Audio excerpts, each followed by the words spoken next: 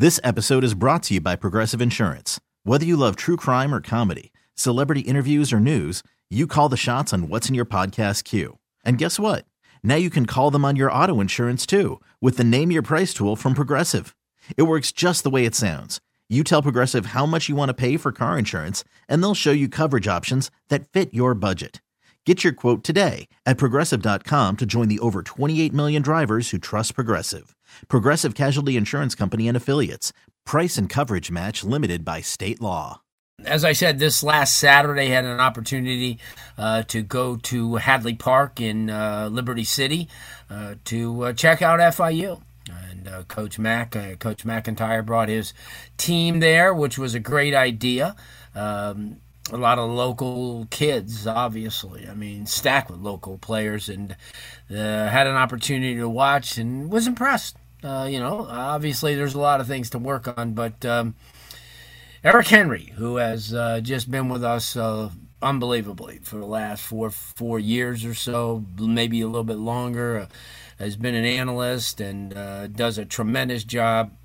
Is moving on, and we're sad about that, obviously, because he's not only a knowledgeable guy, but a really good guy. But I got a chance to see him on Saturday, and he's kind enough to join us this evening. Eric, thanks so much for joining us. It's hard to believe that no more. I can't take it.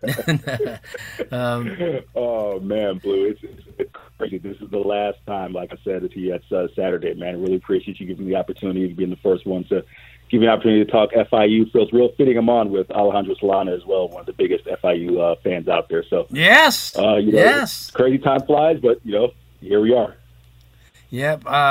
What did you like on Saturday? Besides Flex getting hurt, did we find out what the extent of that injury was? No injury update yet on Flex. Probably won't be able to get injury update until Saturday or so from Coach Mike McIntyre and company. But in terms of what I liked, this was the first real scrimmage in my mind, Blue. I felt that all of the quarterbacks did some things. Earlier in the spring, it felt like the defense was consistently, I don't want to say dominating, but it felt like they were winning most of those opportunities in scrimmage formats. But this was the first time that, whether it was Grayson James, Hayden Carlson, of course, Kejuan Jenkins, the kid from Miami Central, even Amari Jones of the Netflix show fame up there, even he did some nice things. So it was really nice to see the offense make some plays. And as we mentioned, with Flex going down, we got a chance to see Kejuan Owens a little bit, another local product. So it was nice to see the offense really rise to the occasion and make some things happen, because earlier in the spring, it was a lot of defensive plays that were really happening. Yeah, and I mean, the thing that I like, too, is the fact that the roster is probably as talented as it's been in a long time. I mean, because you look at guys like Avery Huff coming over from Miami, who's going to be really, really good. Sean Peterson, who you and I have talked about for years, waiting for him to do his thing. He's, a redshirt senior. He's got great size. I think he's like 6'3", 240-plus pounds now. As you mentioned, Hayden Carlson, who I was impressed with. I thought he showed a lot of poise. I thought he threw the ball well. He's got some mobility. And then, obviously, everybody was there to see lights out Kejuan Jenkins, who was probably their highest star-rated kid in a long time, perform. And then somebody that I forgot that just came in, and I loved him in high school when he played at Ely, is Shamari Lawrence, running back who is a big back at 6 foot, 210, 215 or so. Talk about some of those kids, because I thought that, we knew going in what type of talent, that, Flex Joseph had, or some of the guys from last year. But as you and I looked, and I said, wow, the thing that I was impressed with, playmakers and the size up front. I mean, you now have a 6'9" tackle. Yeah, Blue. No, you hit the nail on the head. I mean, let's start with the offensive line first. As I mentioned, the last time I was on the show with you guys, they lost 2 tackles. Shamar Habi-Ali, last year's left tackle, just signed with Houston. Last year's right tackle, 3-year starter Lindell Hudson, also has some offers as well. But they replaced it with size. You get a big kid in Travis Burke, who started at Gardner-Webb at the FCS level. FIU, Mike McIntyre have had success getting kids from the FCS level up to the FBS level and transitioning them into starters. So Burke is doing some things at left tackle. You have Phillip Houston, a JUCO transfer to Texas at right tackle. You have Mikal Rabis, the true freshman coming in, he's getting reps at right tackle as well. And then flip to the defensive side of the ball, Blue. You talked about Sean Peterson Jr., and I know when we were out there, I made a point to you to kind of point out the big kid from Bryant, number 0, Jack Daly, the big nose guard.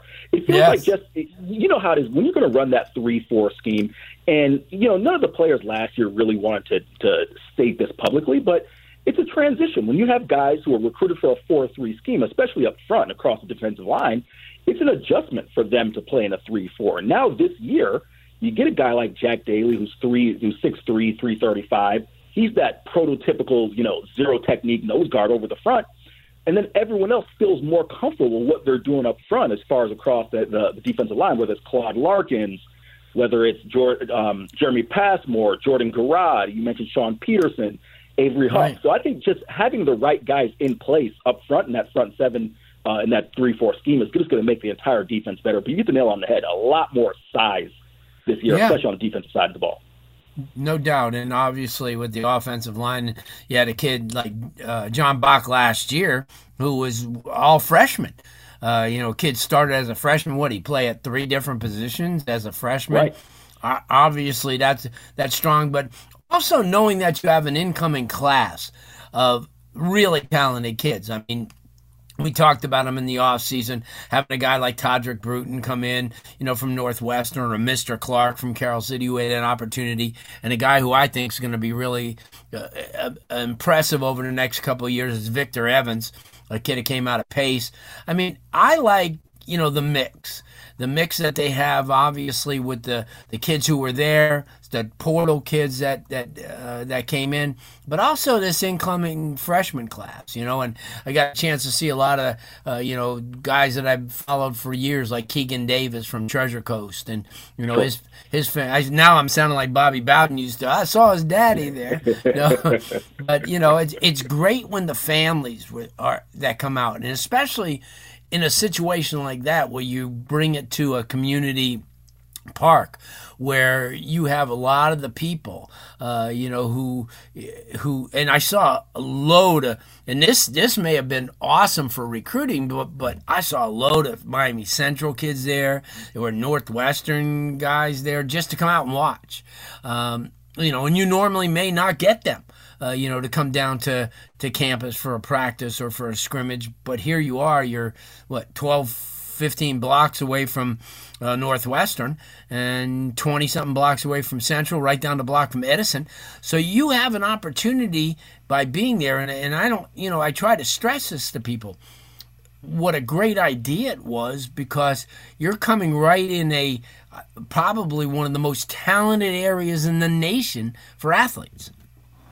Sure. Yeah, absolutely, Blue. And I mean, I'll make this point kind of quick. I mean, just to take a 10,000-foot view here, we remember the conversation when Mike McIntyre was hired, right? There was a lot of consternation about, who is this guy coming in from Memphis, doesn't have the South Florida ties. The thing I think you have to be most impressed, and I asked Mike McIntyre this after the practice at Charles Hadley Park, I said, what about Mike McIntyre, it just, resonates with people? And he said that he just believes in his heart that he's just a genuine, authentic guy. And having covered him for the past 17 months, I mean, we'll see what happens. Going up 4-8 year last year, obviously the expectations are raised given the recruiting classes and the fact that Conference USA has shifted so much. You got to think just talent-wise, FIU has enough talent to compete immediately.